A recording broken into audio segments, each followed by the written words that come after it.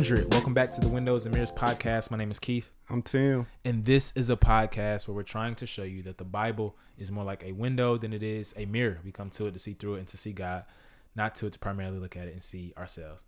You give yourself a hand if you've been following with us the whole time, bro. This is day 300. 300, man. It's crazy, right? That's crazy, bro. Yeah, They've been man. killing it, man. It's dope. Yeah, it's so good, man. Been so blessed by it. And we almost to the finish line, right? And today, man, we're just going to hop into 2 Peter. 2 Peter is, one of the most neglected books of the New Testament. Isn't preached out of a ton. Isn't studied or memorized a bunch either. But it's important and profitable for us as believers.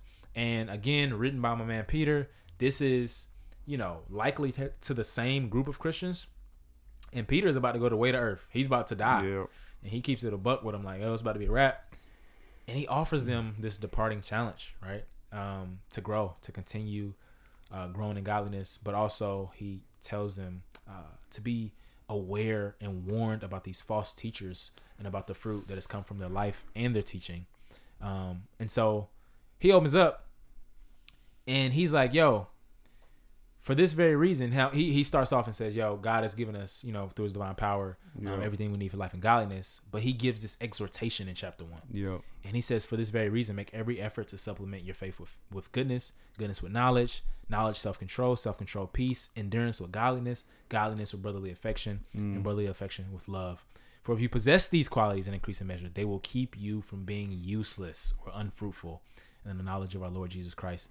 Now, the thing that's so dope about this list, man, is that, he starts with faith and he ends with love. And so many have said that this is like a staircase in the Greco-Roman world. Virtueless and viceless were ubiquitous. They were everywhere. People always did it. And one kind of funnels into another. And the root of all virtue, we must remember, is faith. Yeah. But the goal, the climax is love, right? Which is the supreme Christian virtue.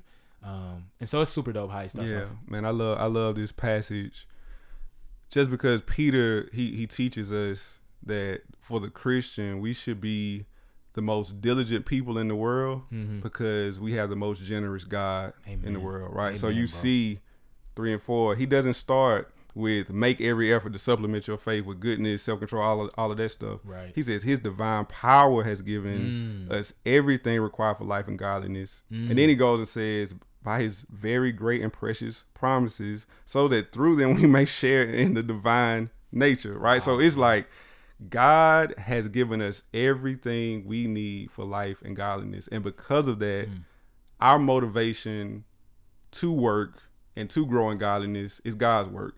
We are always on the receiving end. Like we are responding to what God has already provided for us. So just a beautiful, beautiful reality for us. Yeah, bro. I love the idea that the grace precedes the grit, right? That's it. The grace comes first and then we get to work and do all these things God calls us to do.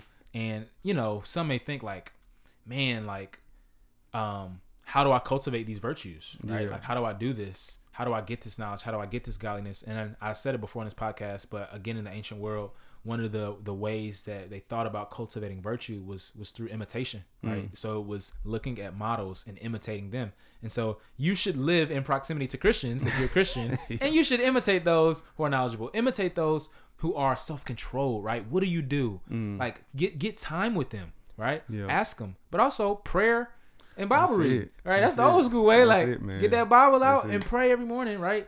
And ask the Lord for what will happen if you ask the Lord for these virtues every single day. That's it. You know what I'm saying? That's it, man.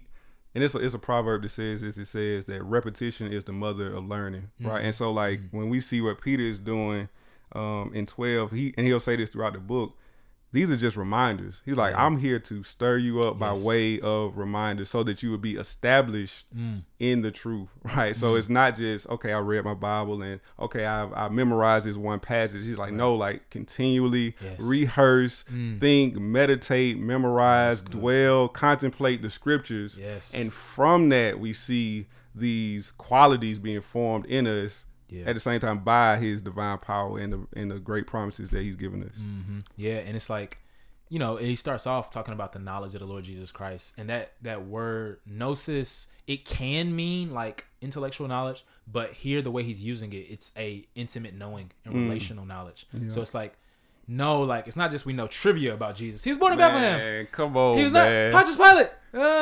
You know, it's not just we know trivia. It's like knowing him, having a relationship with him. The same way I desire to know my wife Jasmine. I'm still learning. But it's like, you know what I'm saying? Like, but that forms the bond between you and Christ in such a way that you start to take on. Yeah, and I got to say one more thing. No, on that joint. Do you, bro? We here. You already know. Because oftentimes when we think about what you just talked about with knowledge, we think about, okay, I agree that these theological truths are true, right? I agree that this is true, and that's what we think about when we think about belief. Like, oh yeah, I know these things, I believe these things, but what he's saying is like this faith, this knowledge flows into this obedience, right? Like it's like knowledge is not just agreeing with the truth, it's also connected to obeying the truth. Amen. So, and that's where that intimate knowledge comes in. So Peter just is doing a phenomenal job of just breaking that down for us in that first chapter. Yeah, and then he pivots after that, talking about, you know, cultivate these virtues, and we're going to get to why later, why he starts out that way.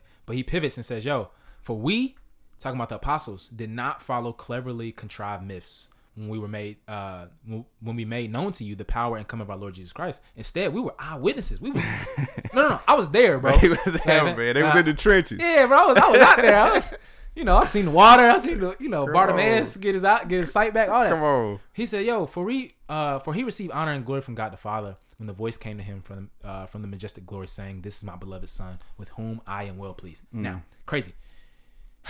Matthew 17 is where this takes place. Break it down. The Mount of Transfiguration. So you remember, Jesus takes Peter, James, and John, the inner cohort of the disciples, up the mountain. He's transfigured and transformed right before him. The Father from heaven says, "This is my beloved Son.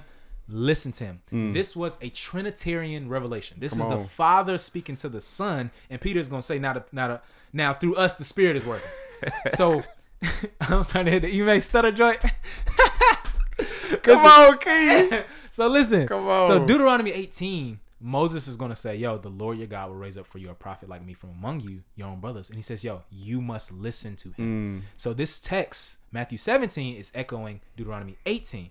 Now, and even in that moment, Moses and Elijah was there. Right? Come on. So what Peter is saying, bro, Peter is going in because he's like, yo, he brings all of this up because he's saying, yo, he and the other apostles had access to the divine counsel. They had what is the divine counsel? The divine counsel is the presence of God. Heaven descended from earth in that moment. Come on, Keith. When Christ was on top of the mountain. So he's saying, but yo, because we had this access, we have the authority to speak on behalf of Christ. Goodness. When Moses would go up the mountain in the Old Testament, the only reason he had authority to speak to the people was because he was in the presence of God. Peter's like, fam, they don't listen to these cats because we was really there. We was in the presence of God. In the same way, this is what, and somebody pointed all this out to me. I ain't this tough. Somebody pointed all this out to me. In the same way that Christ can speak on behalf of the Father, bro, because he has this intimate access to the Father from all of eternity. And so Peter is saying, we've been set apart as apostles, as Jesus' spokesman. These folks I'm about to tell you about have not. Hey man, we can just go ahead and end the joint now. I was in here hyped when I was preparing this. Bro, that is dope, man. Yeah, that is beautiful, bro. I gotta gather my breath on that one. Yeah, bro, man, it's so good though. That's amazing. Man, chapter 2, Peter starts talking about. Chapter 1, he's talking about this knowledge of God, and this grace that we receive. And this knowledge should safeguard us from false teaching, right? Like if you know if you've seen a real dollar bill, you know what a real dollar looks like. And because you know what the real thing looks like, you can tell the difference between the counterfeit, right? And it's the same thing. The more we know God, the more we know his word, we're able to identify false teaching, right? And so he goes in. And the interesting thing about 2 is he really doesn't say a lot about what these false prophets are saying. Yep. He's saying pay attention to the outcome of their lives, right? They're depraved, ungodly, despise authority, bold and arrogant. And the interesting thing about these false teachers is their ministries are built off of pleasure, right? Like there's no affection for people. There's no love for people. There's no type of service. They are bent on authority and self-righteousness and platform and all these different things. And Peter's like, yo, like when you see these qualities, the same way you see in chapter 1, you see these qualities, you see somebody growing in their faith, the same way you see these qualities, you'll know and be able to detect a false teacher. Yeah. There's this licentiousness, right? There's this doing whatever my desires say, right? And so like Peter's actually going to call them irrational animals. And one of the things that, is true in Genesis 1 is that when God makes human beings, he makes them set apart from all the animals. And one of the things that human beings have that animals don't have is rationality, reason, logic. Yep. And he calls them irrational here. Literally, alagos is in Greek. And so the animals, if we remember, or if we know anything about animals, they're ruled by instinct and their passions within them. That's how they operate. And so what Peter is saying, they're just operating based off of their desires, right? That is it. They're being driven by their desires and not by the reason that God gave us to know and love him. You see what I'm saying? And so that's why he calls them that. And then he goes on to say, they promised them freedom, but they themselves are slaves of corruption, since people are enslaved to whatever defeats them. In other words, they abuse this so-called freedom that the other places in the Bible will say we have in Christ. Now, the thing that Peter is saying with that freedom statement is that, a life lived in sin seems like freedom, but is actually slavery. A life lived for God seems like slavery, but is actually freedom. I can't tell you how many times, I've talked to people, and when I tell them I'm a Christian, they're not a Christian, and they be like, "Oh, so what all can't you do?" You know what I mean? It's like I'm just. It starts with that. It starts with that. It's like, like you in slavery because you can't do nothing. You can't do this. It's this. I'm like, no, actually, I can do this. You know what I'm saying? Yeah. And so Peter is just saying here, like, man, these guys are actually enslaved because they're ruled by their passions. And again, this is why he starts the letter with the virtues he wants to see from the Christians, because he's like, like.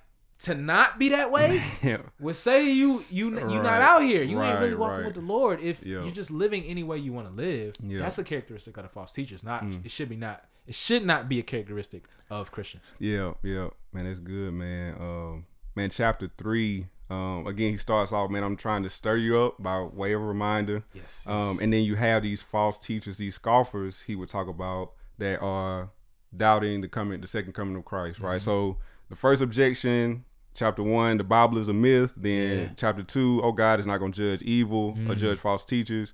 3, we have, there are people like, Jesus ain't coming back. I'll do whatever I want to do. Yeah. And that's so interesting when it comes to the judgment of God. And even now, like you have people who want to kind of push that away and not really want to like discuss that. It makes everybody feel kind of like icky, like, God is a God of love. Yeah. But in this, yes, like, God is a God of justice, right? And Fleming Rutledge, she says this in her book, in The Crucifixion. She says, God's love resisted is felt as wrath, right? Like that. Say that again. They went over their heads. They went over their heads, Doc. That's God's tough. love resisted is felt as wrath, right? Like that. Those who rebel against the Lord, and you see that in Romans 1, where he gives them away to their own desires, right? And so God's love will purify any way that stands in the way of his destiny, right? That God that's good. Has to confront and judge evil. And this is the beautiful thing about God, right? The way he does it. So God would betray his character if he did not exercise judgment on evil. But we see that in verse 9. Yep, verse 9. God would also betray his character if he wasn't patient in doing so, right? That's excellent, bro. And so that's a crucial, subtle point we have to remember. That's good. Yeah. And that's the difference between us and the Lord, right? Like we get angry. God gets angry. He's just slow to do it. Exodus 34, 6 and 7, right? Woo. So God in his grace, God is slow to anger, and that's a gift. So Peter's saying, God wants repentance. Absolutely. God is not quick to exercise his wrath. Like God desires repentance. And that's a gift that should cause and motivate people, right, to repent, turn to the Lord for the forgiveness of sins and receive, fellowship with God. Yeah. Oh man, that's fire, bro. Again, it's so many themes just running through this text. Again, I just want people to remember, dog. And you hit on it, and I didn't crystallize it when I said it. Like, he's talked about the trustworthy word of Scripture based on the access he had to the divine counsel, all this stuff. But listen, primary today application. If somebody is trying to lead you to distrust your Bible, run. You see what I'm saying? Like, amen, bro, he's saying listen to the Amen. apostles and prophets. Yes. God is speaking through his spirit. If somebody is trying to lead you as a teacher and they're living recklessly, even if that recklessly is behind closed doors, run. If they're denying central doctrines of the faith or altering central doctrines of the faith, such as the second coming, run. Yeah. God's judgment. He has a special judgment for false teachers, bro. A special judgment. And in the same way that, like, God, he talks about in this text, the same way that God, judged the earth with water in the time of Noah, he's going to judge the earth with fire. And God's judgment and wrath, as you said, bro, is something we get squeamish about, but it's in the text, so we gotta say it. But the beauty of it is that ain't it. It ain't just the world goes to hell in a handbasket and it's over with. Nah, he says it's a new earth, a new heavens and a new earth that is coming. And Christ is going to remake this earth for us, so we can live with him forever. Amen. Yeah. Amen. Want to pray? Yeah, pray. for us, man. Father, we thank you, Yes, God, for your divine power, your precious and great promises that you've given us. Father, strengthen our faith. Guard us from the evil one, Lord God. Help us to discern good from evil. Father, give us a deep affection, passion, and love for your word, Lord, where we would be able to love one another well and also love those who oppose you. In Jesus' name I pray. Amen.